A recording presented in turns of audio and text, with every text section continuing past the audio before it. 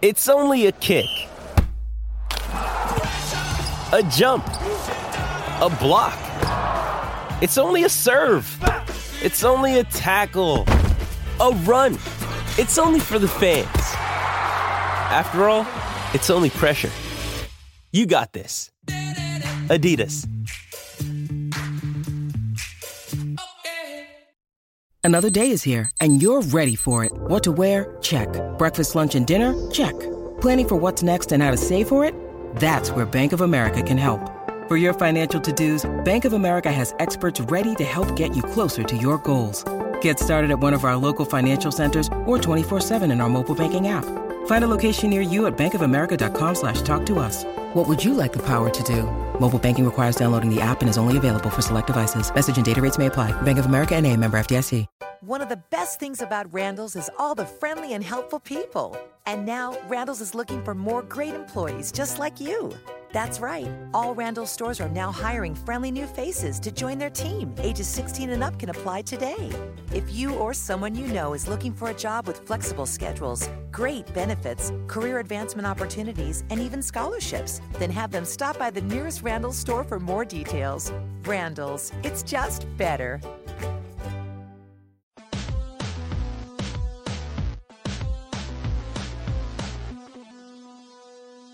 Welcome to Real Jam Radio. I'm Danny LaRue, your host. So happy to have you with us for this episode.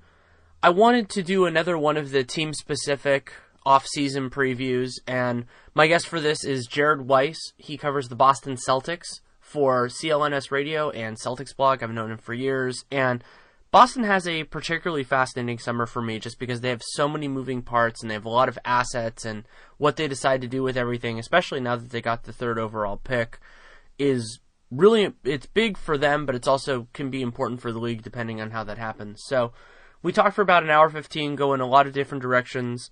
For those of you who are interested in specific topics, there will be timestamps in the description. So hope you enjoy it. Had a lot of fun talking to Jared. Thanks so much for coming on. It's my favorite off-season tradition, of course. The Celtics are just a fascinating team for me, and there are a lot of different angles, and we'll try to hit as many of them as we can, but I think where I want to begin is a more fundamental question, which is, where do you see this team in terms of their timeline? Like, should they be trying to win now? Should they be looking a couple of years into the future? That's what makes this kind of fun from my end, is that the Celtics are just one of those franchises where you really have no idea what their timeline is. I think most teams, you can kind of clearly identify what path they're trying to take. The thing is, the Celtics, with Ainge's plan, is basically always be ready to immediately trade for LeBron James. And you're probably not going to be able to pull that off, but he's pretty much set it up that he can make almost any trade imaginable now. And he's done a great job of putting the team in the position where they have players that are still on the upward trajectory of their development pretty much across the board. So they can continue with the roster they have and continue to improve slightly. And you saw that this year they improved pretty decently from last year. And, if they didn't have really their entire lineup decimated by injuries in the first round, they would have had a much better chance against the Hawks. But they're right now in a position that they could use their cap space if they let go of Amir Johnson and Jonas Jerebko and let their $17 million total combined commitment go during the offseason. They already have the space to outright sign 2 max players. And then they obviously have enough trade assets that they can acquire at least 1 max quality player. Yeah, it's really interesting. And at the same time, part of what makes Ainge's strategy work for the time being is that you don't have to be wedded to it until a decision has to be made. It's like what I wrote when I did the Warriors Durant piece is like, what's nice about their spot is they can do it if the opportunity presents itself, but if it doesn't, they don't have to blow it up. And Boston is in the same boat for the time being. Yeah, Ainge obviously wants to cash in now, especially before the draft pick is made with that third pick that they have. But there's enough options at the enough best player availables at the top of that, or at the third spot in that draft, that he really could draft a guy if he wants and just try to roll with them for as long as he can.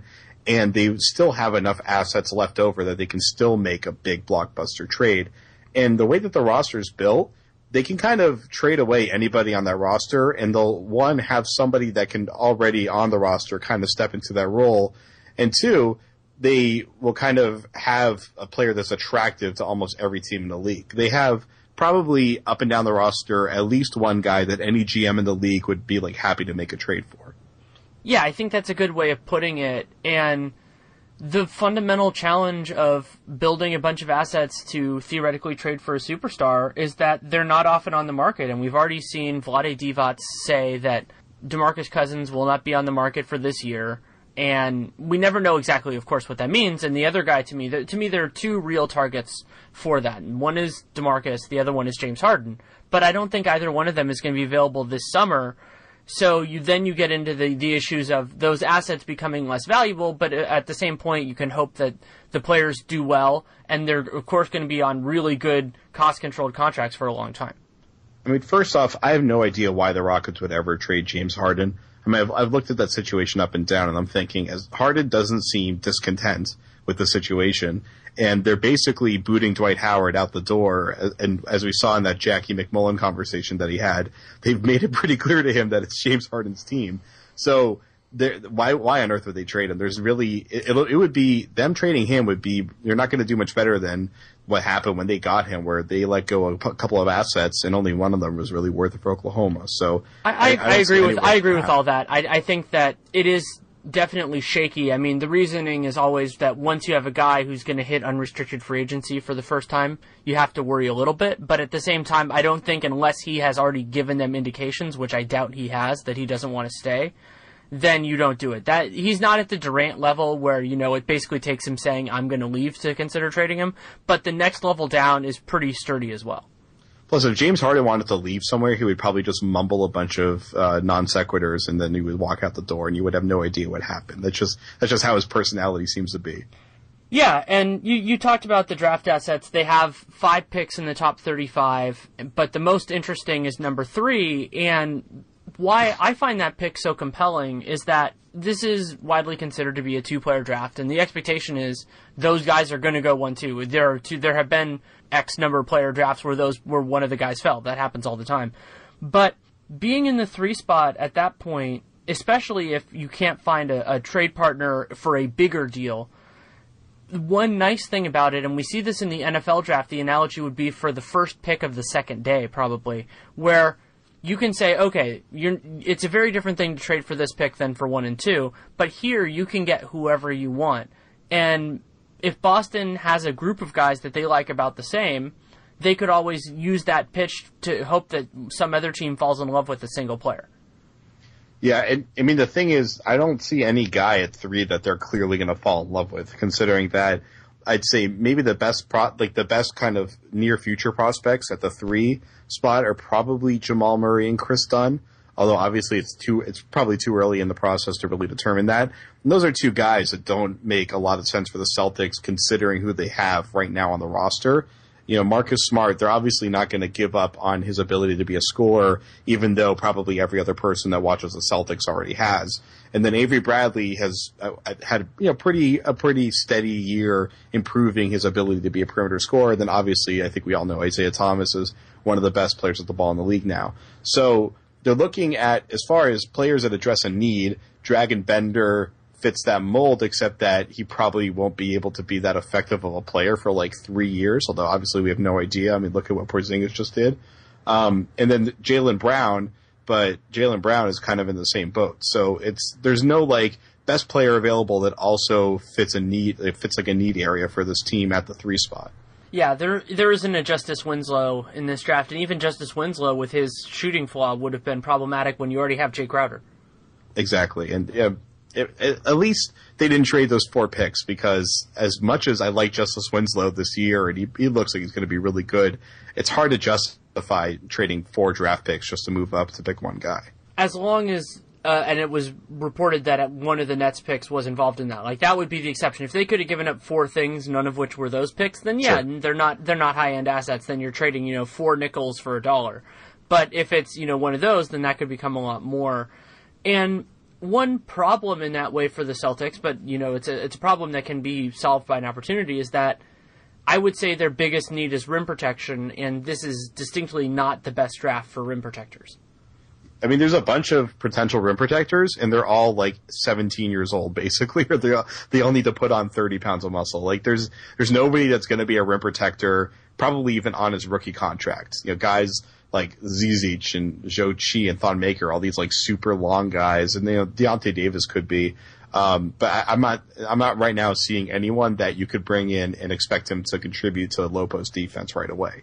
I think Pirtle's probably the closest, but even him, maybe. But even him, I think it would take at least a year. But as the Celtics do with having this multitude of assets, they also could get that player via free agency. And this is, I think, what's most important about the idea of timing, because adding somebody at the 3 spot, and not saying these are mutually exclusive, but adding somebody at the 3 who you're thinking about in that way, and signing somebody like Al Horford are two dramatically different timelines.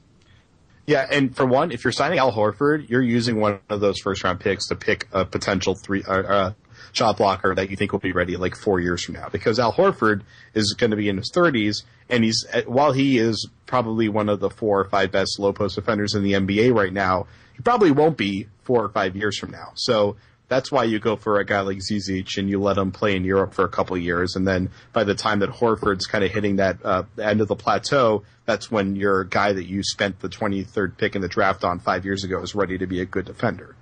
And a good thing for Boston in this class, in the free agent class, is that there are a lot of guys who are capable rim protectors, and a fair amount of them that even aren't necessarily so good that you have to pencil them as the starter. I think Biyombo is a good example of that.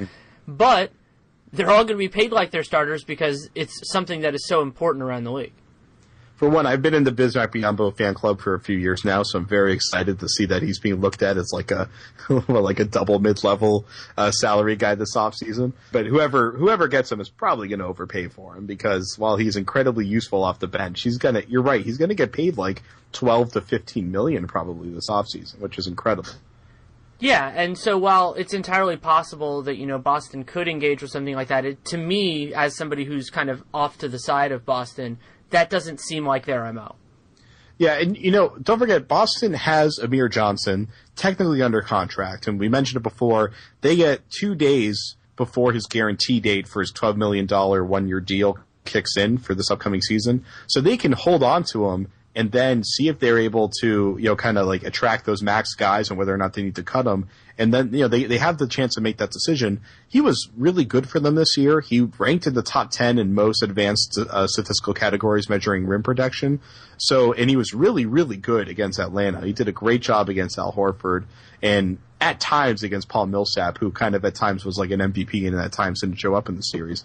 But with Amir, the concern is that he didn't play in the fourth quarter for like the first 3 quarters of the season.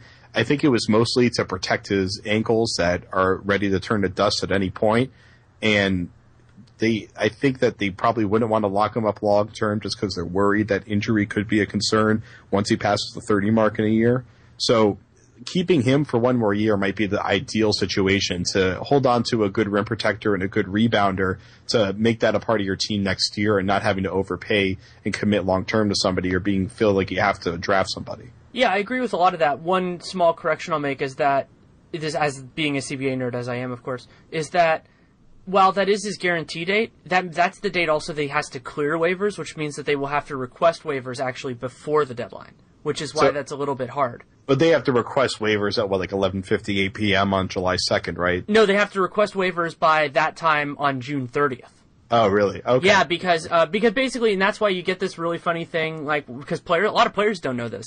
So Jared Cunningham, when he was on the Cavs, he got congratulated when he got off the plane because they're like, hey, you didn't get waived, so that means you're going to be under contract. He thought it was another couple days, from what I understand, because there is this weird thing. But the more important salient point to this, why I don't think that matters, is that Amir Johnson and Jerebko are worthwhile at their price. And so what that means is, in a year that teams will be awash in money, is that it should not be a challenge for Boston if they want to use their cap on somebody, whether that be Al Horford or Biyombo or whatever. If they want to trade that, I think they could get a small asset. I don't think it would be, maybe it'd be a pick around 45 in the following year's draft, and of course Boston has an army of those anyway. But you look at these, the term Amin Elhassan and I use is the Nene test, which is whether they're a positive or a negative.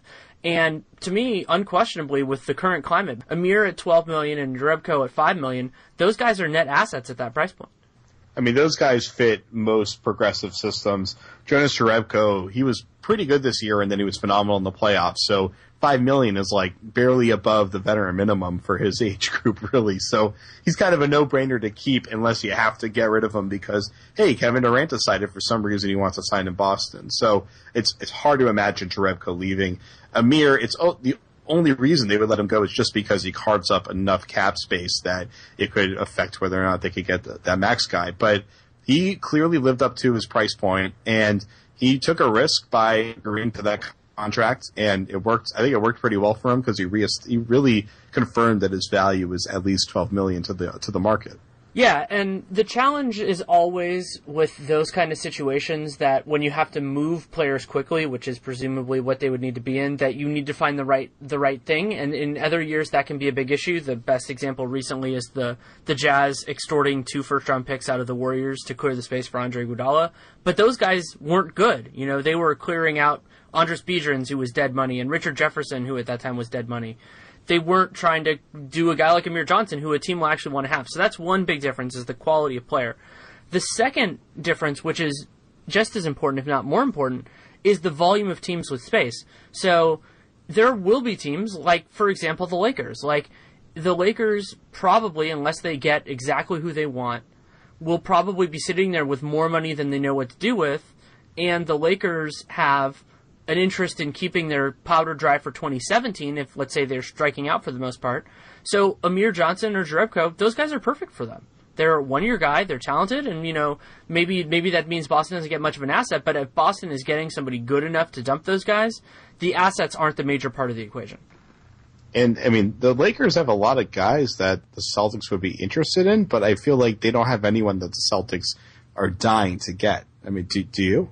No, I mean, it's hard because the Celtics have so many guys on roster, which is actually something that I want to talk about later, but we can talk about it now, which is that by my count, Boston has 9 players that are on guaranteed contracts. Then they have the 2 that we just talked about, which makes 11. And then they have Tyler Zeller and Jared Sullinger, who are restricted free agents, both of whom I think they would be interested in bringing back for the right price. And then they have Evan Turner. Like, this is a team that had basically every single guy that was on their team last year is either guaranteed or is worth keeping. Plus they have 5 picks in the first 35, 3 picks in the first round.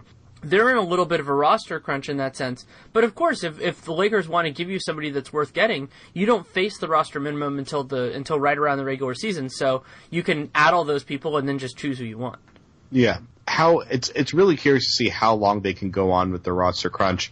At some point, Marcus Smart is going to clearly break through into the starting lineup. He did for a while because Isaiah Thomas was pigeonholed into the six-man role, but obviously that part is over. And Bradley is really, when he's healthy at least, is definitely a starting 2 guard. So if Marcus Smart during the first half of the year shows major improvements on his offensive game, then Ainge probably has to make a decision at that point if he wants to trade one of his guards and try to solidify the rim protection. Obviously, we have no idea yet because there's so much at play with what happens this offseason. But the roster crunches he hasn't really dealt with it over the past year and a half. He's going to have to deal with it at some point. Yeah, and you can deal with it with guys more towards the top, or you can deal with it more towards the bottom. We've got Terry Rozier, who looked pretty good in the later run when he actually got some playing time. James Young, who has not looked pretty good during his time. I really like Jordan Mickey. I think that he's a talented guy who should be on this team long term, unless he's a sweetener that another team really wants in a deal that's worth it. But so you can make those thinning out moves as well, and I think my instinct is that somebody else is going to give Evan Turner way too much money, which resolves that spot, but you still will need shot creation on the second unit. Yeah, everyone's assumed that the Knicks are going to offer him like $15 million, so the likelihood is Turner's not going to be here. And I think Turner's been well aware of that, but Turner's made it clear that he would be very interested in a hometown discount because he's been so happy in Boston, and he's used almost every curse word I can think of to describe how much happier he is in Boston than all the places that he's been that he thought were terrible. So he really wants to stay in a positive environment. I'm not sure how playing next to Carmelo Anthony as a ball handler that can't shoot would work for his game. But if he's going to get offered twice as much money to do that than to stay with Boston, then obviously that's a pretty understandable move.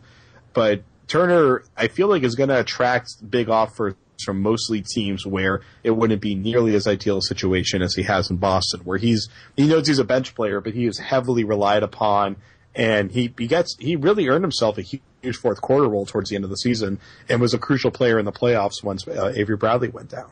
Yeah, it's a very important balance to strike with that, because Evan Turner, from what I can remember, he's never gotten that big contract. So, I mean, of course, I'm never going to knock a player for prioritizing whatever they want to. That's their prerogative. But it's as good a time as any to make that cash out move. And yeah, you might have to suffer for a year or two, but you can make life-changing money and you get that done. And then when you're a little bit older, then you can go back to Boston with your bank account set for the rest of your life and your kids' lives and your grandkids' lives. And so I would lean in that direction if I were him, but of course it's his own decision.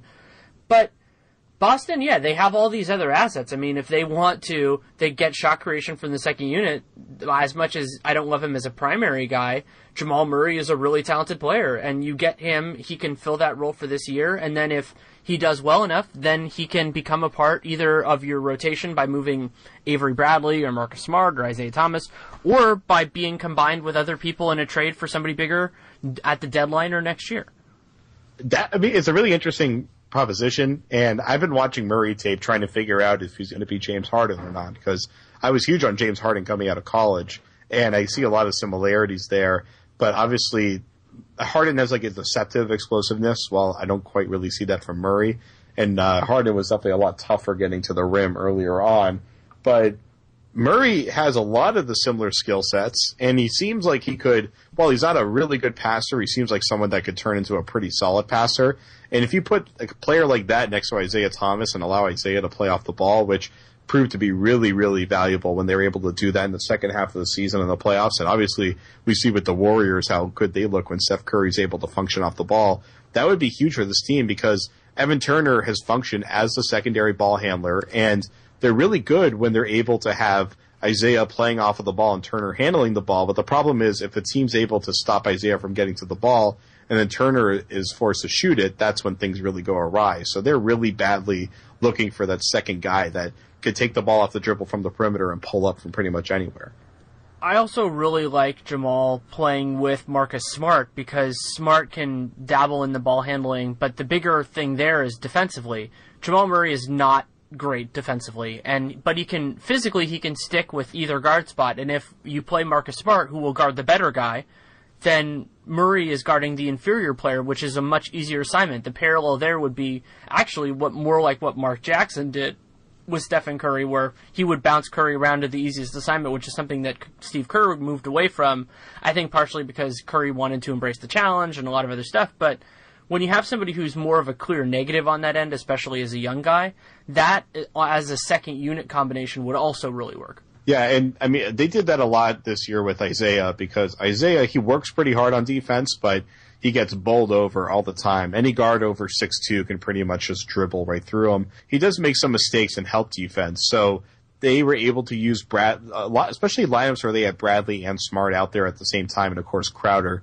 They were able to they switched so fast, and those guys are so ferocious getting into guys' jerseys that it actually worked out pretty well, where you could kind of hide Isaiah Thomas in the corner and let him just kind of deal with playing the corner shooter. And so the Celtics, from both a scheme point of view and from a talent point of view, they kind of have the tools to be able to get away with having a mediocre defender in one of the backcourt spots.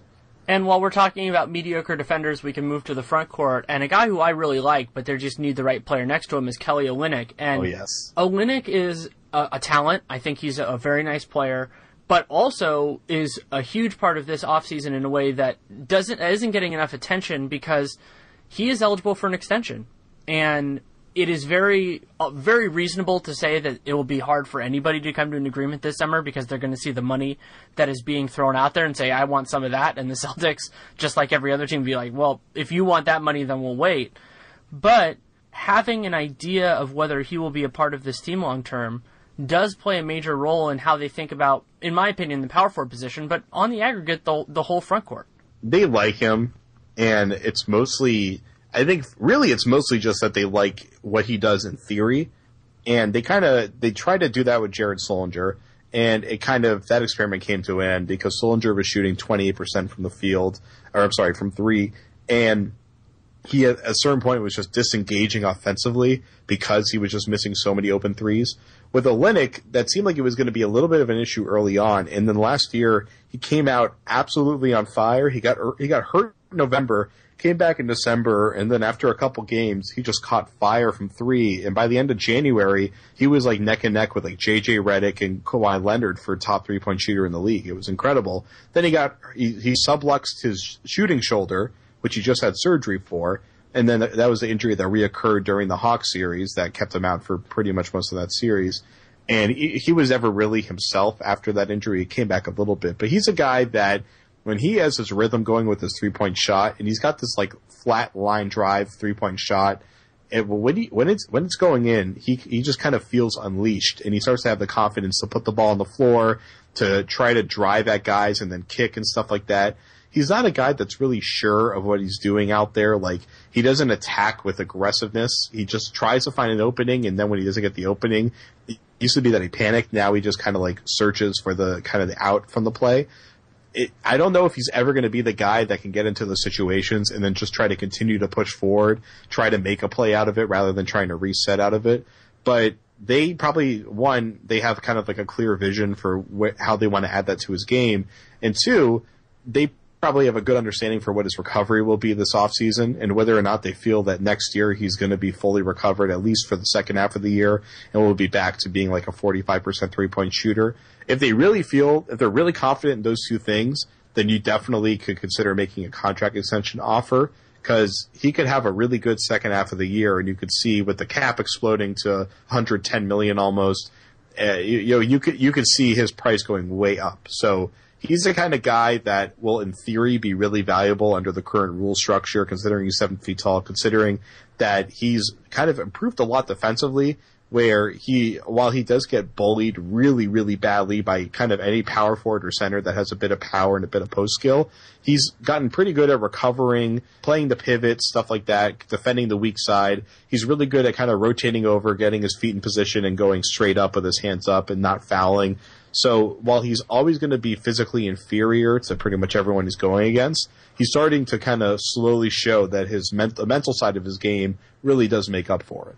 Yeah, there's a lot to like with him, but one challenge, at least in my opinion, with him is that he is a player that, to me, on a good team, is probably a high second unit guy, so maybe he's your third big, so he's your first one off the bench. But if any team offers him a contract like he's more than that, then the Celtics either have to match it or decline. And so you're in this spot where after this season, assuming he doesn't get an extension, where you're dependent on his market. But independent of that, based on what you've seen with him so far, let's say 2 or 3 years down the road, do you think he's more of a first unit guy or a second unit guy on a good team? He's a first unit guy when he's playing next to like a DeMarcus Cousins or something like that. When he's playing next to a gravitational force that can that can be the guy that you send against the brutes on the other team, because if Olynyk's stuck playing the 5 without another really tough muscle guy that can handle a post up player, handle a hard driver like LeBron or whomever, if they don't have that other guy starting next to him, then that's when they're really in trouble, because he doesn't have the upper body strength to be able to handle anyone with real power. So if they can put him at the 4 next to a really powerful center, or if they can put him at the 5 and they have some other really powerful guys out there, I think the starting lineup idea could work. But otherwise, he's like a 6th man of the year candidate. You're using him like Ryan Anderson. Yeah, and Anderson is a guy who has had those struggles in terms of whether you start or bring him off the bench. And Olynyk, I like his passing overall. Like, I think he can be a more positive offensive player. You think about the idea of something we're seeing now in the playoffs, something you saw last night, is that when a player is involved in screening for the ball handler, they have to be ready to get the ball in their own hands and take 1 or 2 dribbles and make a good decision. And there are power forwards in this league and centers who have very different capabilities, and I think he's on the better end of that right now and can get better with time. I mean, they want to be able to use him offensively. Really, they just want to run the Warrior system. They want to be able to run a 1-5 pick and roll with him and Thomas or Smart, and you feed him the ball when the defense tries to trap the ball handler. He takes 2 dribbles in, the weak side defender rolls over, and he just kind of flings a pass to the shooter in the corner, Jay Crowder, whoever, Harrison Barnes, if they want to try to max out Harrison Barnes, whoever it is. That's what they really want to do with him. He has gotten to the point that he can kind of make that play, but you just watch him out there and you just see him a lot of the time. He looks tentative. He looks a little worried about taking contact. His movements are still a little too deliberate, where like they're kind of easy to read, and really smart defenders can read where he's going or what he's trying to do with the ball, and they'll kind of give him just enough space that they can collapse on him right when he's trying to pick the ball up and put it in his hands, and then he ends up trapped. So there's a lot of things he needs to improve on. That this offseason, recovering from a shoulder surgery on his shooting shoulder, it makes you really worried that he's not going to be able to work on those issues. So it could be something he really has to develop through the first half of the season. And I'm not really trying to make any judgments on his continued progression until the second half of the season next year. That's certainly fair. And something that I've been grappling with, and I think you're a good person to talk about this because you're more objective about this than some in the area, is how optimistic are you, or are you optimistic about Boston's ability to bring in max-level free agents? So, I mean, I just speaking from a personal point of view about the city of Boston, which is, I think, definitely a big part of it. I've talked to players, one that you, as a Warriors reporter, have talked to very frequently, which I'll tell you off the air. They still know about the legacy, the very outdated legacy of Boston's problem with racism. And it's something that really ended about 20 to 30 years ago. But some guys, they don't know, they're not really well educated on the subject. They hear one thing and that's what sticks to them. So I've had players tell me that they wouldn't be interested in coming to Boston because they think it's a racist town. And I'm sure everybody saw that white guy masshole going at Jahlil Okafor earlier this year that Okafor ended up beating up.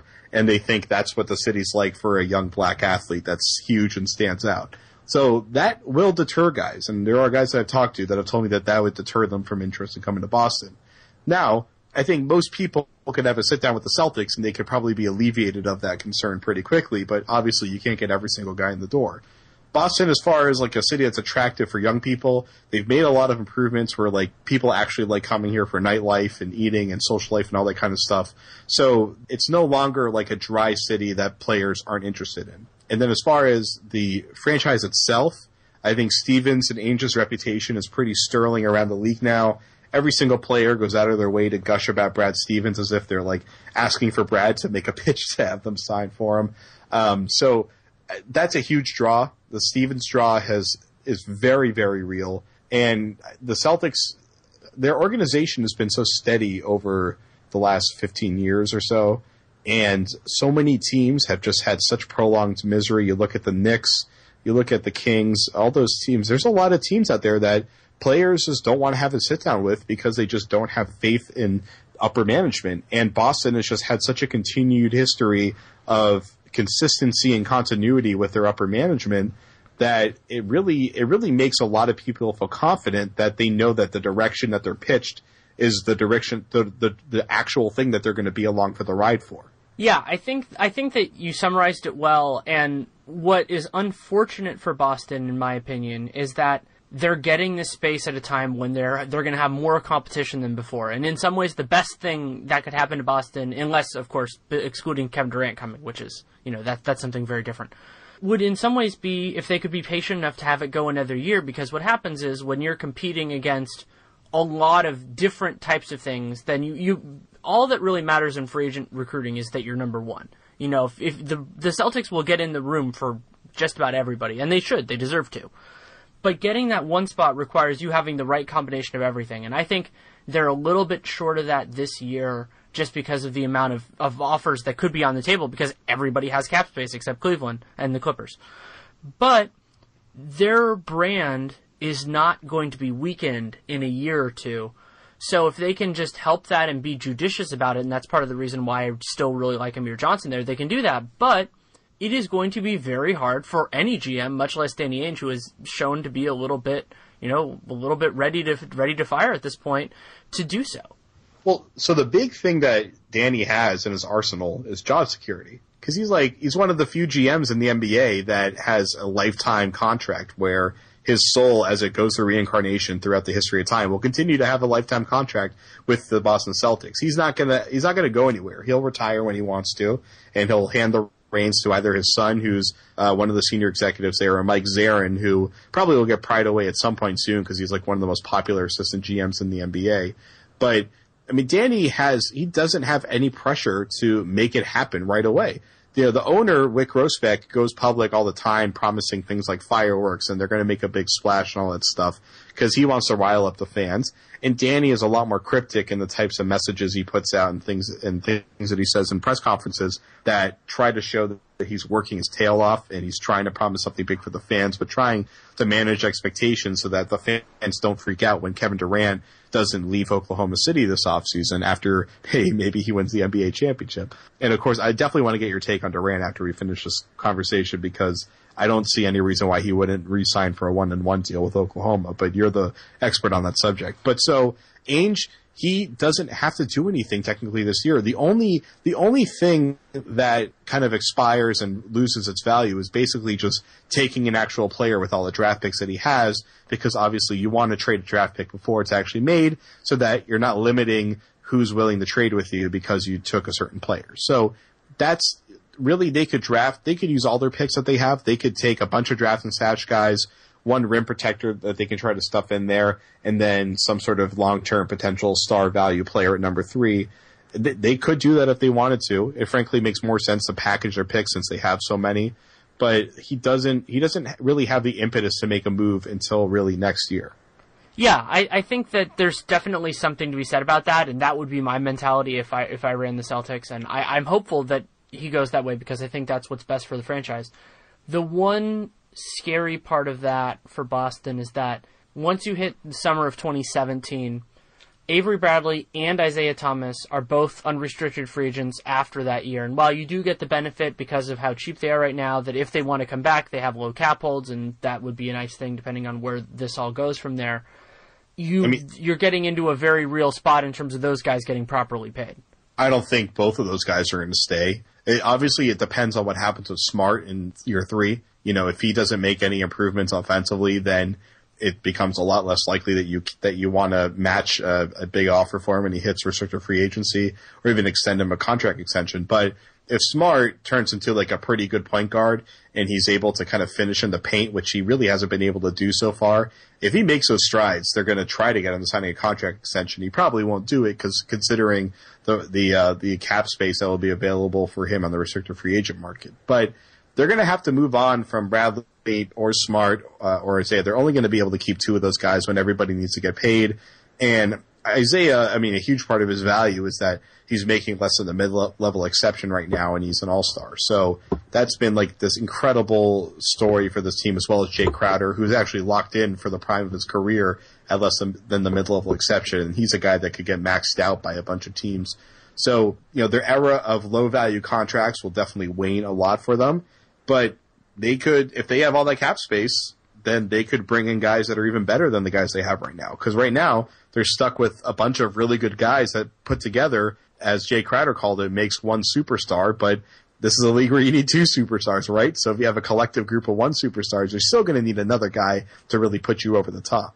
Yeah, and I agree with you that at least one of them will probably be gone. But I really do like the guys that they have.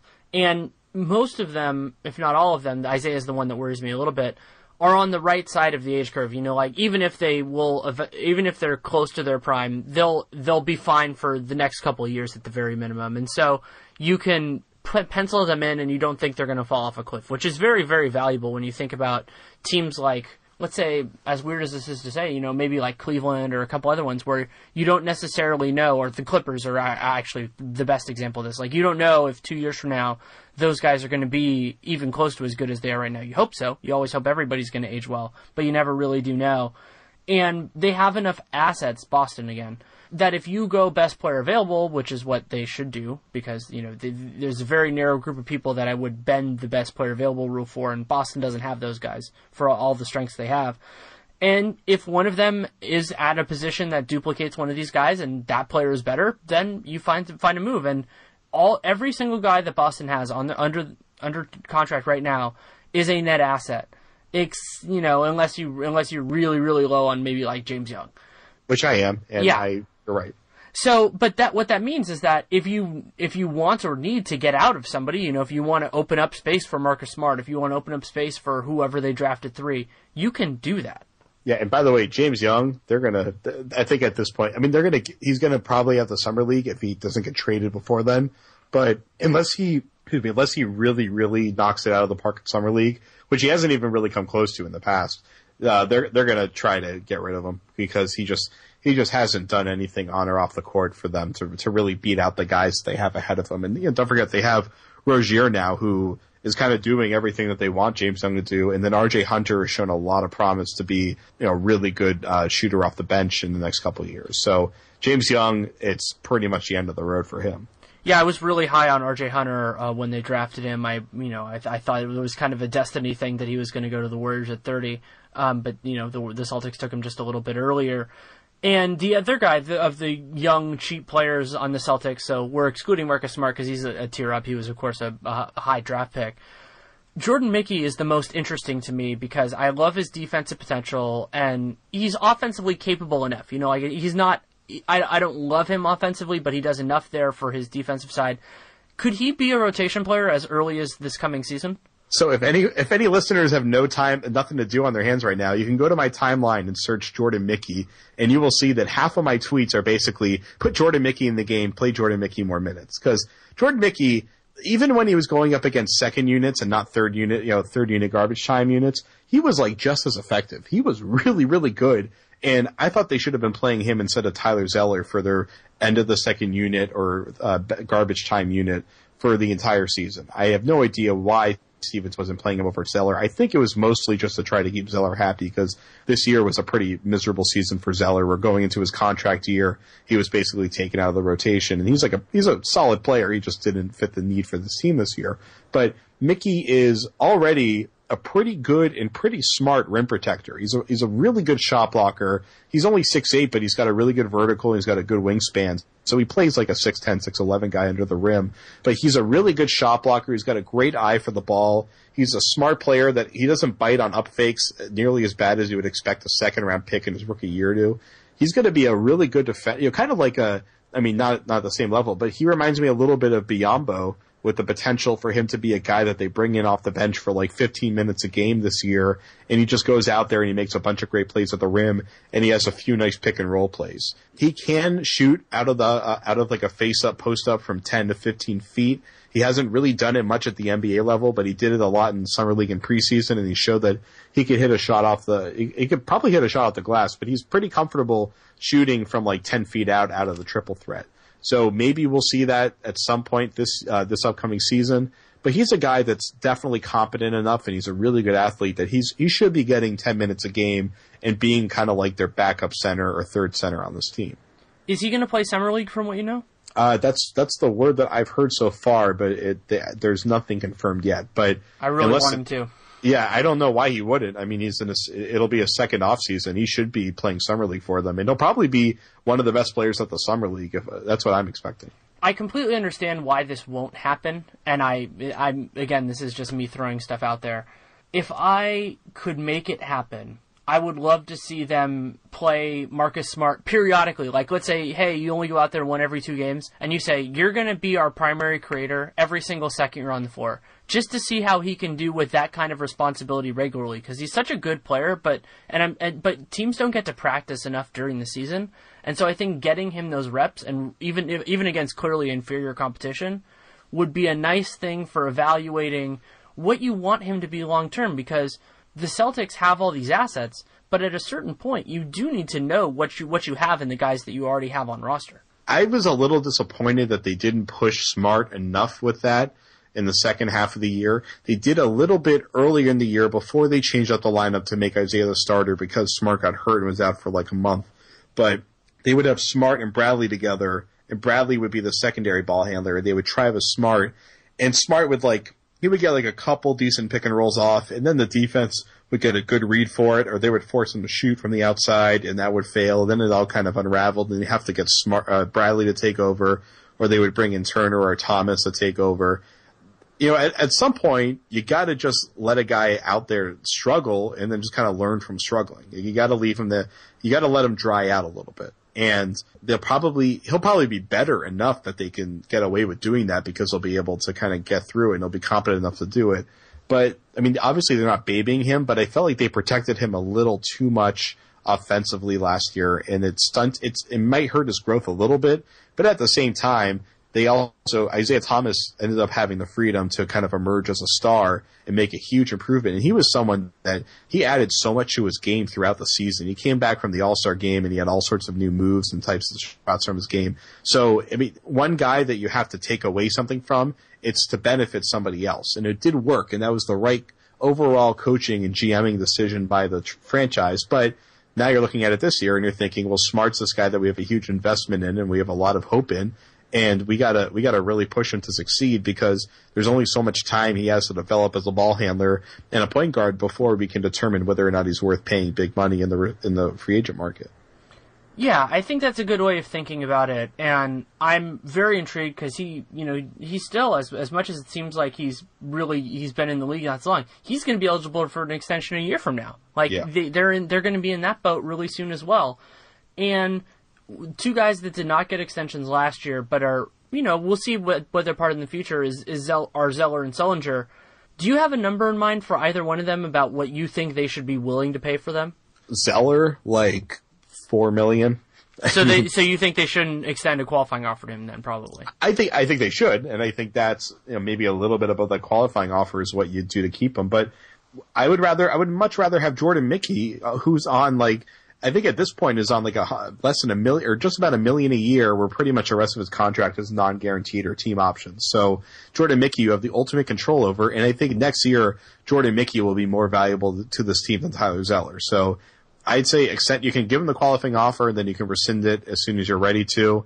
It's better to have control than not have control, but I don't see any reason why Tyler Zeller's on the roster next year. And then for Sullinger, I just wrote a column about it for Celtics blog. Jared Sullinger had a pretty good year, and things started to go a little sour towards the end of the season because he stopped fitting into the system like they wanted him to, and they kind of reverted to being more of a post player. And he was a little bit happier, but he wasn't really fitting into the team dynamic as well as he was supposed to. And then he got to the playoffs, and I've asked a lot of people, and I haven't seen any reports of it, that he was hurt. But during the playoffs, he was like the worst player in the entire series, and it was one of the biggest disasters of a playoff series for a guy entering free agency that I've ever seen. He was unable to play, and they basically took him out of the rotation completely, and it was a total disaster.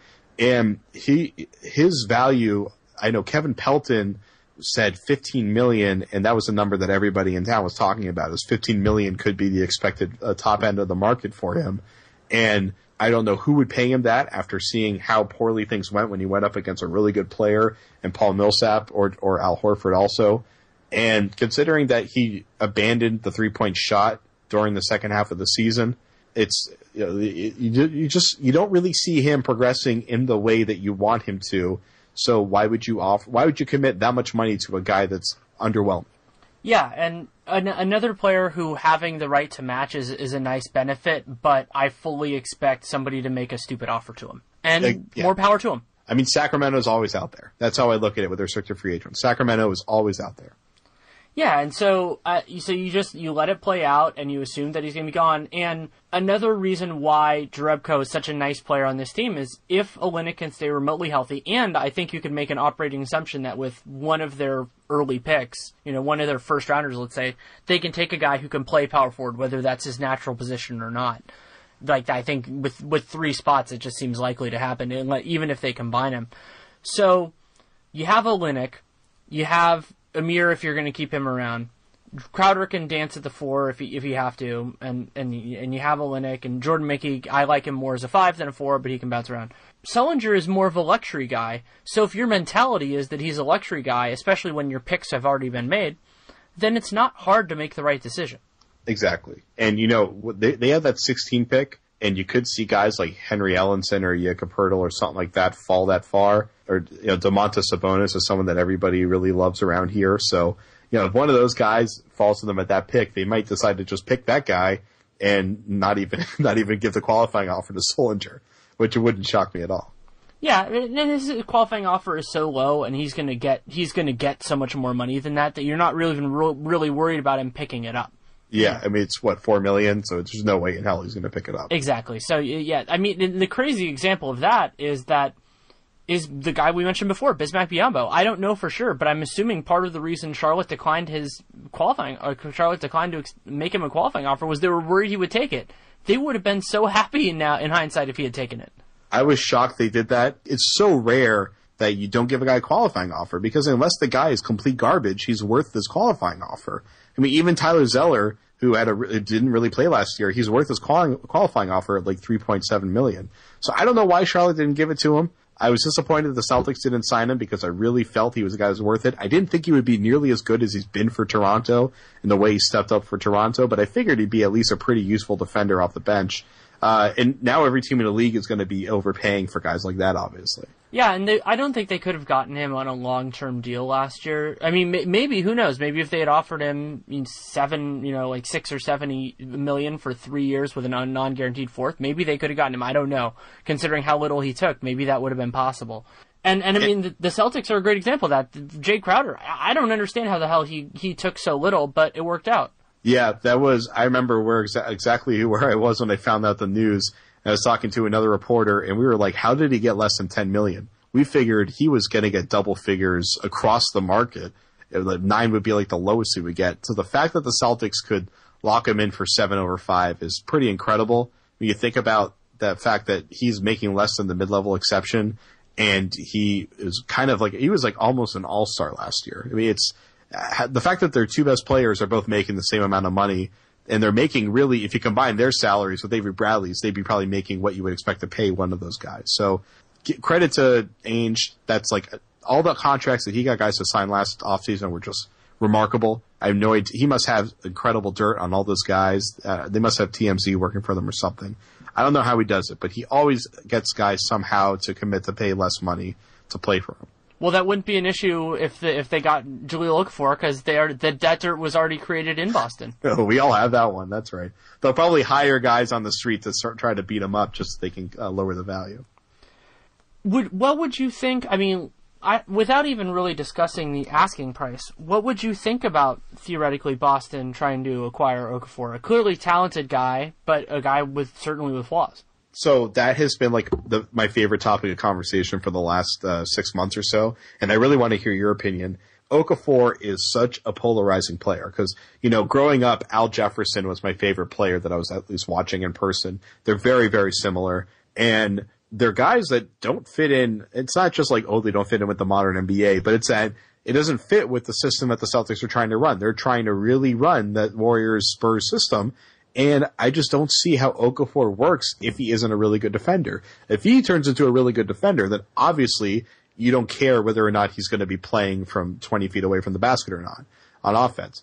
But right now, they only can get away with defense if someone like Nerlens Noel is next to him. The Celtics right now don't have that kind of guy. Obviously, they could get that kind of guy. If they get Al Horford and they put Okafor next to him at the 4, then while that team isn't as versatile as they want it to be and doesn't have the 3-point shooting they want it to have, they at least can get a ton of scoring, and they can get some really good defense out of Horford. So that makes up for it. But Okafor, I just don't know how you trade the 3rd pick in the draft for a guy that, even though he was just the 3rd pick in the draft and probably a little bit better talent-wise than whoever is available at this 3rd pick, it's just really hard to give up that pick for a guy that probably won't fit into the system that you're trying to run. It's like it's really hard. If I'm a GM, acquiring a guy that I don't think is going to fit into my system is like the worst thing that I feel like I could do to my team, because it creates an issue for my team that doesn't need to be there. And I would rather, as the Celtics team has showed,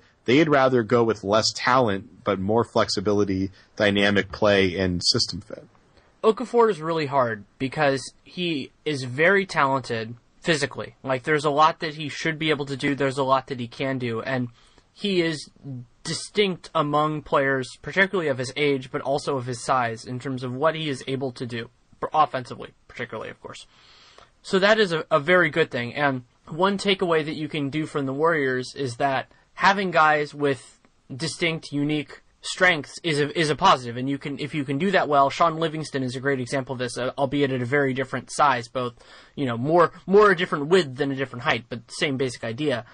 And you can do that as long as the player is smart and being active and understands their own weaknesses. So that's a very big positive for him. And the idea that he could, not saying he will, but he could get a lot better defensively. So if he can become, let's say, passable or not terrible defensively, that could be enough to make him a real asset, because there just aren't that many guys who can stop him. However, you're going to need to do two different things which are really, really, really hard. One is his best role is going to be similar to what Enes Kanter does, which is that he just demolishes second units and plays a little bit with starters just to get him enough minutes because he deserves those minutes. That is hard because he is then playing theoretically some minutes with another center, and Okafor can't really stretch the floor yet, and while maybe he can eventually, you don't necessarily want that for him because he's so good with his back to the basket. So you have that issue. And then the second issue is just that while that is the ideal role for him, that is not the price you would be paying for him right now. So we talked about how Jared Sullinger is a luxury. Okafor is a luxury in a different way. I can see him playing a very important role on a great team. Like, if you could have him, he could mess with the other team's chemistry. He could be a linchpin for second units. I like him as a passer. But getting that piece when you don't have everything else above him is a risky proposition, especially when it's going to cost you some real assets to get him. I think it's just a red flag that you're talking about trading the third pick for a guy that you're talking about as part of a second unit. Right. Like that already. Like you at the third pick, you're drafting a guy that's like a linchpin of your starting lineup and the guy that you're relying on to close out the game for you. Not the guy that you're hoping is going to dominate the third quarter, and then you can mix him and match him in depending on matchup with your final unit. Like that's a red flag for me right there. I mean, I look at two things. I look at, one, do I think he can develop a good enough mid-range jumper that he can play in the Marc Gasol area and serve as kind of like an intermediary passing guy that just keeps the ball, you give him the ball 15 feet from the rim and you run a bunch of actions on the weak side and he keeps the ball over his head and he flings a pass to somebody. That seems like a guy that can really work with pretty much any offense, especially if you put more shooting around him. And then the other thing is, I think about DeMarcus Cousins and the fact that I don't think DeMarcus Cousins was that good a defender for a while. I think he's definitely getting there, but it took him a while to be an effective defender and really give a crap about defense. And he jacks up a ton of outside shots and he misses like 70% of them. So you can still be a guy that people look at as a great player with that type of game. And Jahlil Okafor seems like someone that's going to continue to improve significantly. It's really just a matter of, can you bring him into a situation where the pieces are already in place and then develop him in the system that already works for him? The Celtics probably can't do that, at least by draft night, right? It's more you can do that in free agency. So they could be in an interesting conundrum there where they make the draft pick, they take a guy that they think the Sixers might be interested in trading for, and then in free agency they try to put the pieces in place to get to kind of make it set up so that you could trade for Okafor. Because obviously Ainge and Colangelo can agree that they'll agree to trade whoever they draft for Okafor and then just execute the trade after free agency. That's obviously something that doesn't really happen. It's pretty rare, but it's something that they can do. Yeah, and it's actually more workable to do when those pieces are largely going to be those pieces either way, if it happens to be the same person that they both want. And Boston deserves a lot of credit, and this goes to Stevens and a lot of other people as well, the personnel on the team, is that they've had a strong defense, and the only guy they have that I trust as a rim protector is Amir. And Amir plays minutes, but he doesn't, it's not like he plays 35 a game, and so you can just say, oh, well, that's because they have Amir Johnson. So that is a very good thing when you can do that with your offense and when you do that with your defense. And the Celtics have length and they have intelligence on the perimeter, which is very important and can help sustain it. The other team that does this is Charlotte with Steve Clifford. They've been able to do it without a big man. That's the very good thing. But the bad thing is that is always a dangerous proposition to say when you're giving up the assets to make this that you're going to build around it, because basically what you're saying is, defensively, we're going to work in spite of you, and you play the most important position on the floor defensively. Yeah, how do you get through that? It's like the Warriors, they rely on, I mean, sorry to keep comparing it to the Warriors, but like that's clearly the model that the Celtics are going for. They have their best defender at the 4 spot, but they also have like an incredible presence in Andrew Bogut or Festus Ezeli, who's made huge strides this year, at the 5. So like that's part of what makes it work. And obviously they go to the death lineup and they're able to switch everything. And the Celtics, at least 1 through 4, can switch everything, especially when they go to their coma lineup, which is like their, where they have Jay Crowder at the 4, or sometimes even the 5, and they've got Bradley a lot of the times, Evan Turner out there, Jerebko out there. They can switch pretty much everything. And that's like kind of like that huge philosophical tenet that they really want to build upon in the future. And if you bring in Okafor there, it's hard to imagine Okafor being able to switch onto threes that are good ball handlers. But obviously, I haven't talked to Okafor. I talked to him twice, and I haven't gotten much of a read on him. And obviously, a 2-minute conversation isn't really enough to get a read on a guy's development path. But like, I haven't seen anything that makes me think he's a guy that's clearly going to learn how to be able to pick up 2s and 3s on a pick and roll switch in the future. It would be surprising, but possible. Players can never say surprise. never. Exactly, players can surprise in that way. I mean, Bogut has shown more agility and kind of smarts in handling that, and intelligence is an underrated part of defense. Just the level that you can do with that, and like you see a lot of the best defenders can stay strong even after they lose a step. Iguodala, Tony Allen, those are perimeter guys, but the same logic applies to bigs. Oh, and I mean that's why Klay Thompson is pretty much the best defender in the NBA right now. And sorry if anyone disagrees with that, but I just wrote about it for The Athletic, and I'm watching him playing defense in the playoffs, and I'm thinking this guy is the best perimeter defense that's playing right now.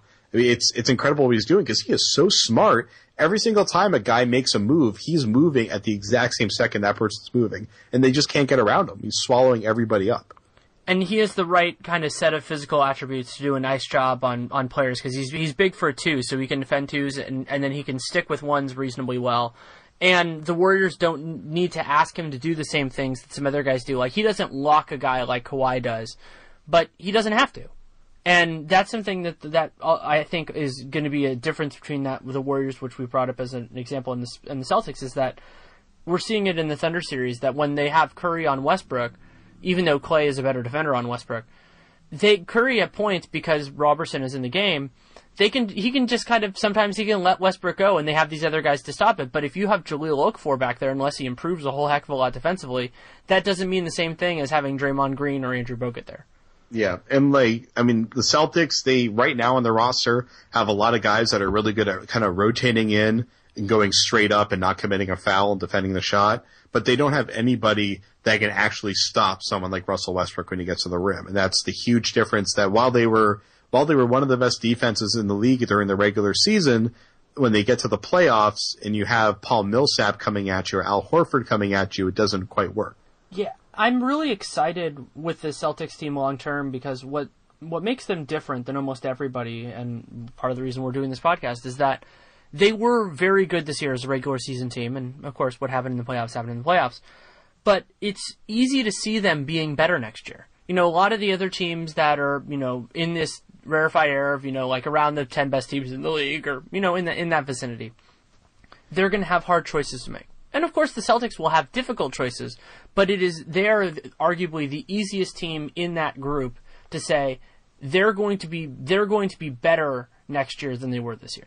I mean, the Celtics, what makes it such a luxury is that their hard decisions aren't about trying to deal with what they have. It's about who do they add to try to make them way better as opposed to just better. They fell one spot short of getting one of those golden tickets at the top 2 of the draft that would basically give them the currency they need to build like a title contender right away. But they still can do it. I mean, they still have the cap space and they still have a really valuable draft pick and a bunch of really tradable guys that they still can put themselves at least as a favorite to make the conference finals, because I don't know how anybody's getting by Cleveland in the Eastern Conference with the way they're playing right now. But I mean, the Celtics are one of the very few teams in the league that their only task next year is to add to a team that already looks really good. And like I said before, is a team that if every single player besides, or actually including Isaiah Thomas, if every single player on their team wasn't injured or even out for that series, they probably would have beaten the Hawks, or they at least would have been way closer than it was. So they are in phenomenal position. They're in a better position to improve than pretty much any other team in the NBA right now. So we'll kind of end this section on a question I actually asked of the Portland writers when I did a Q&A for them for The Athletic, which is, I'm going to limit it to realistic guys, and you can define that how you want, but you know what I mean by that. What signing would you want the most for the Celtics? Ooh, man. I love Al Horford, and we talked about it a lot, about why he is such a great fit for this team, but he's also turning past 30, and signing a free agent when he's turning past 30 very rarely actually works out for that team. So just looking at a guy that I feel like they really badly want to add to their roster, I think Jared Dudley would be ideal. He would be a bench player for them, but he would give them a really reliable 3-and-D guy. And Jay Crowder is obviously that guy, but he's like a feature player. So having that guy on the bench that you can just bring him in there to guard whomever you really need to guard from a wing on the opposing team, and then will be a reliable 3-point shooter.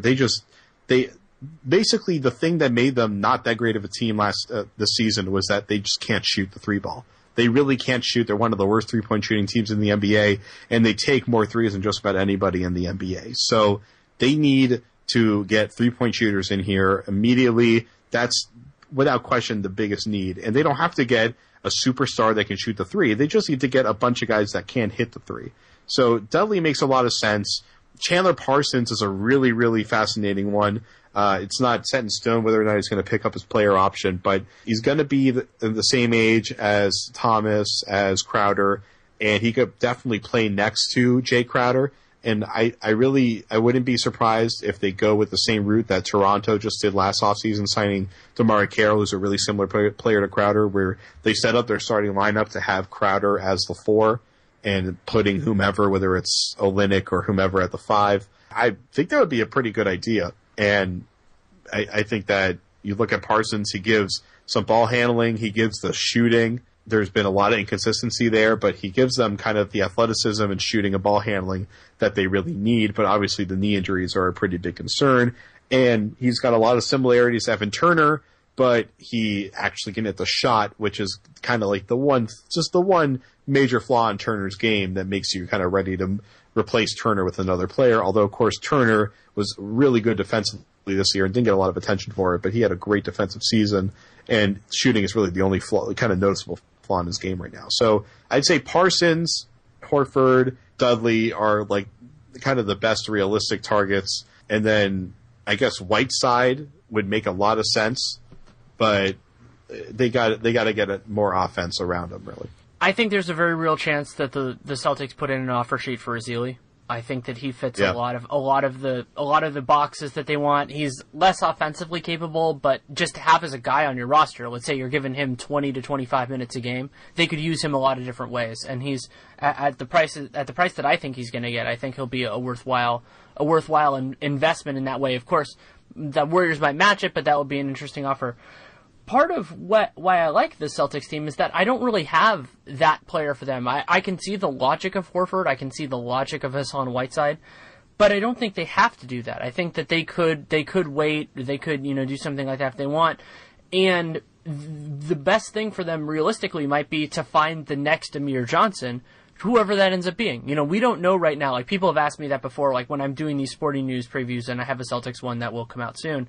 I'm not identifying specific players. And the reason why is because we don't know who's going to take a below market contract, or whether that be below market in years or dollars.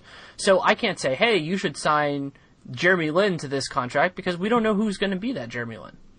I mean, like, the only guy out there that I think, even regardless of injury, is like a clearly like can't miss guy for them to attack on the market, and not including Andre Drummond, because I think it's set in stone that he's getting maxed out by Detroit, is Bradley Beal. Bradley Beal, from a skill set, just from his skills, and considering that he's 22 years old right now, he's a guy that you obviously want to chase.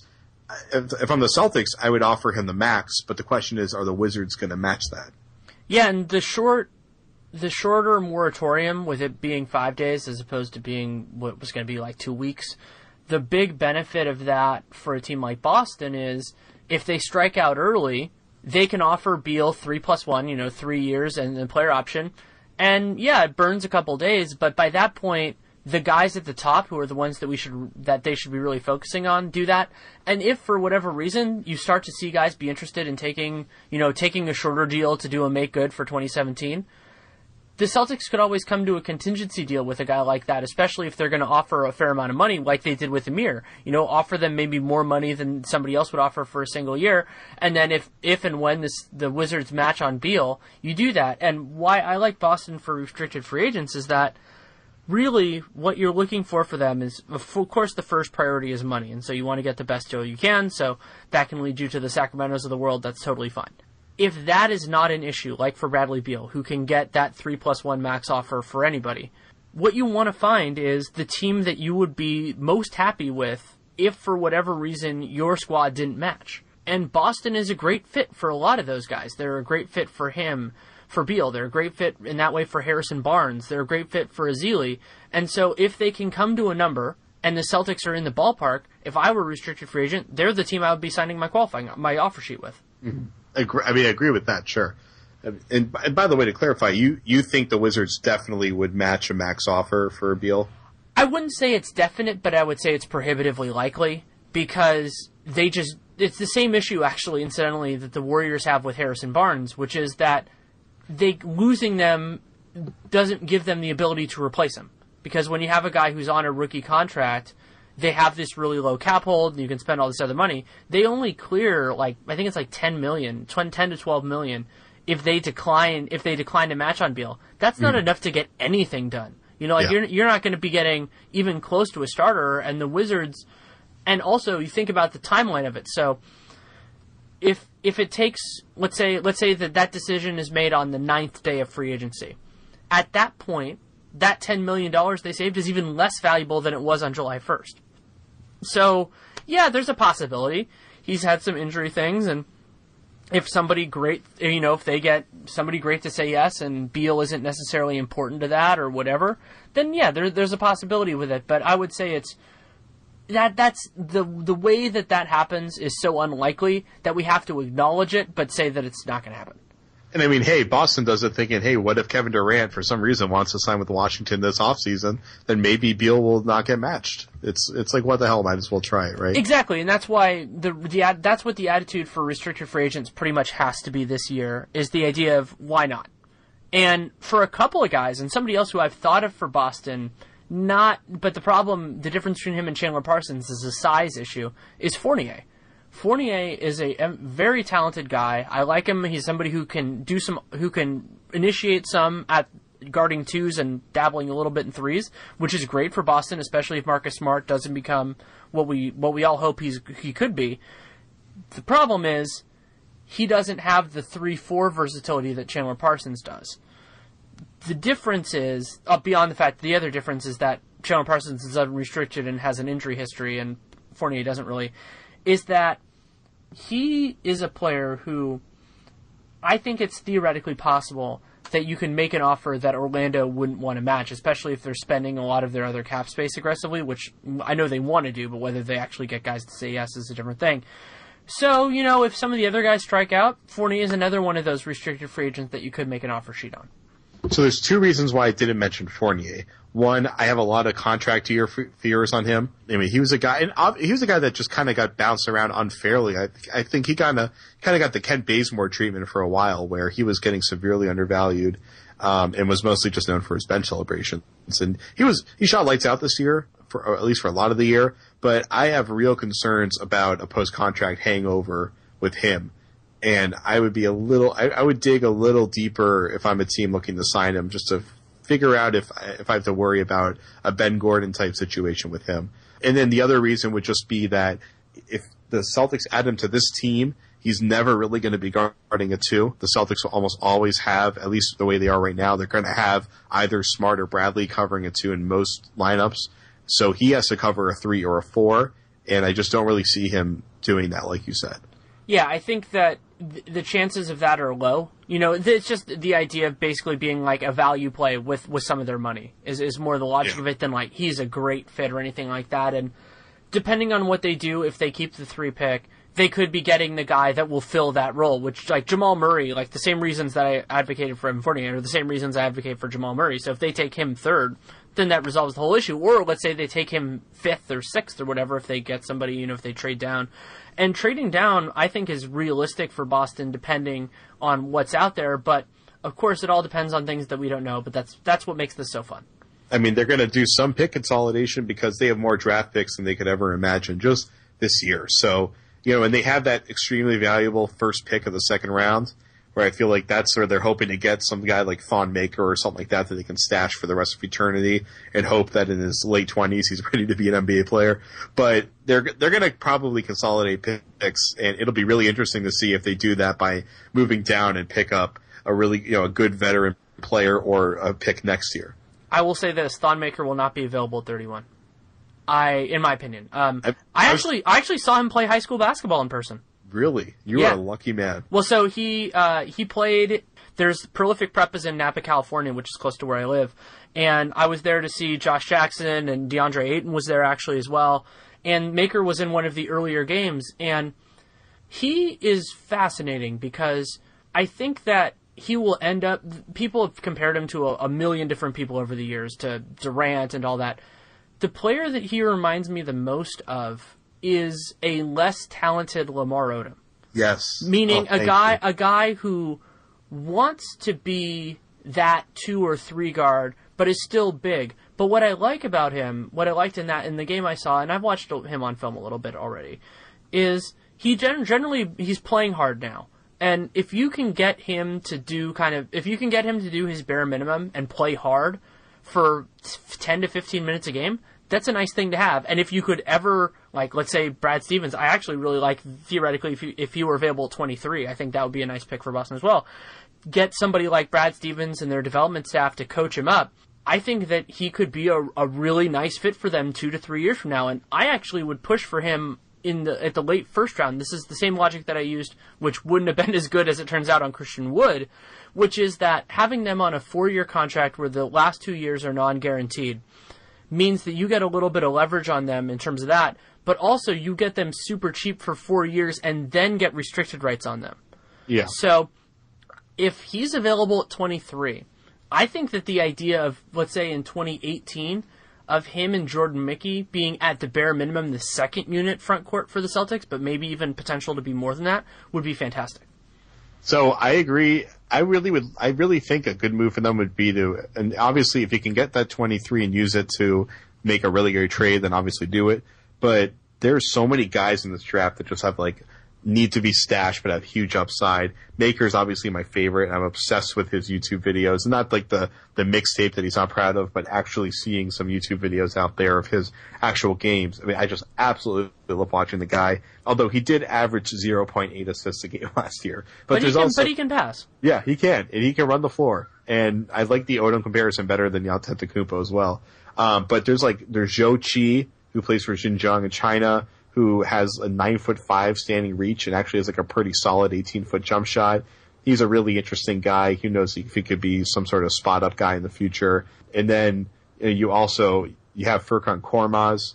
He's another one that he's not even 19 yet, I think, and he's going to need 4 years, at least 3 years over in Europe, kind of like Dario Saric. But he's a well-built athlete that's a good ball handler. He's the kind of guy that you can bring him in over. You can bring him back from overseas when he's 22. And a lot of teams that are really smart while they're developing a franchise team or developing a championship team, they draft and stash a guy over in Europe 4 years earlier, and then right when their players that were part of their contending team are starting to get a little old, you bring him in. He's a fresh face, kind of like how Nikola Mirotic did for Chicago last year. Obviously, it hasn't worked out nearly as well this year, but he was so key to Chicago hanging on for an extra year, even though they were getting really old. And that's always an ingredient for success. Patty Mills has done it for San Antonio. He was huge for San Antonio transitioning forward, especially because they lost Corey Joseph. I mean, if you're able to get a guy you think has major potential to be a contributor 4 years from now at 23, the Celtics have enough depth and have enough really good young players from the last couple drafts that they could definitely take a guy like Korkmaz or Chi or Thon Maker or maybe Chick Diallo or something like that at that 23 spot and not really be worried about the fact that they're wasting an asset. Yeah, it's definitely exciting, and I think that's a good note to end it on. So thank you so much for taking the time. Thanks, man. Thanks again to Jared Weiss for coming on. You can read him at CLNS Radio, which is clnsradio.com, and at Celtics Blog. And you can also listen to him. He is the host of the Garden Report postgame show and the WEEI Celtics podcast. And you can follow him on Twitter. Good follow on Twitter. CLNS_Jared Weiss. That's CLNS_JARED WEISS. And it's so much fun for me to do these team-specific ones, especially it's been, quality time, hour 15 or whatever this ended up being with Jared, because Boston has a lot of different avenues. I think they're going to be competitive with all of them, and it's hard to know exactly what they're going to do, but when you have the underlying foundation that they do with Ainge and with the picks and with Brad Stevens, of course, then it should work out, but you just don't really know which way they're going to go, and a lot of that is opportunity dependent. And as we talked about very early on in terms of the Cousinses and the Hardens of the world, there aren't that many players that I think are worth really going all in for right now, but that will change, and that's also why free agency is such a large part of this for them, because it's the best avenue to get the next, to get the real superstar type guys, because the superstar type guys in trades just don't come around very often, and you have to have exactly the right assets. Of course, the Celtics have done that before. They're one of the few teams that has acquired a legitimate game changer through a trade. So all credit to them for that. And I will be mixing these in with playoff analysis. Of course, we'll do something related to the NBA Finals once we know what the matchup is, but also there are other teams that I want to do, and your feedback is much appreciated. You can reach out to me on Twitter at Danny Leroux, DANNYLEROUX, or email DannyLerouxNBA@gmail.com. I read everything. I respond to as much as I can, sometimes much later, but I do appreciate it, and it is nice to, whether it's just praise or whether it's substantive criticism, whatever, I really do appreciate it. And also, if you want to read my work, you can read it. I have a piece actually at Real GM that was about the lottery, which came out since the last one of these. I also, of course, write for the Sporting News and for The Athletic, where a lot of my Warriors content is going right now, and we're doing a lot of fun stuff. Jared has actually been nice enough to participate not only in the Q&As that we're doing with people that I know and like around the league, but also contributing original content as well. So getting people with more of a, let's say, a national perspective talking about the Warriors. So hopefully you enjoyed those things as well, but you enjoy this. And if you enjoy this or the Dunked On podcast, which I do so often, please leave a review and an iTunes rating. Those do really help us as we move forward and get other people connected with the show. And while I openly admit that both the show and Dunked On are not for everybody, it is much appreciated if you can connect it, because as strange as it is within our world where it seems like everybody's connected, it can sometimes you stumble onto things. You stumble onto a podcast that you like or a blog that you like. And so I consider it a part of our experience in this to share the things that you think are the best. And if that's us, that's great. If it's not somebody else, then doing that, because you never know how somebody's going to connect with it. And, we have this funny thing I cracked up when somebody just found Nate Nye on Twitter, and it's like, and they apparently listen to Dunked On. So you never know where those little gaps are with people. So wherever it is, I hope that you can help other people fix it, and I will do my best to share the things that I like the most so that you can enjoy them as well. So thank you so much for listening. Take care, and make it a great day.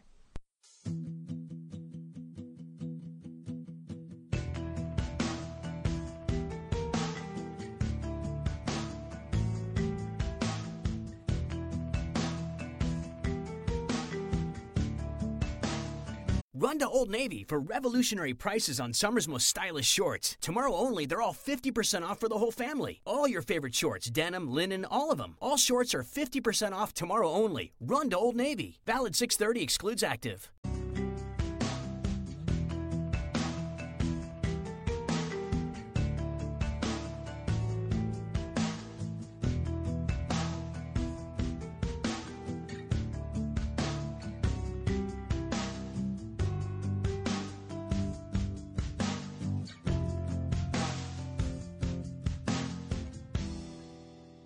Run to Old Navy for revolutionary prices on summer's most stylish shorts. Tomorrow only, they're all 50% off for the whole family. All your favorite shorts, denim, linen, all of them. All shorts are 50% off tomorrow only. Run to Old Navy. Valid 6/30, excludes active.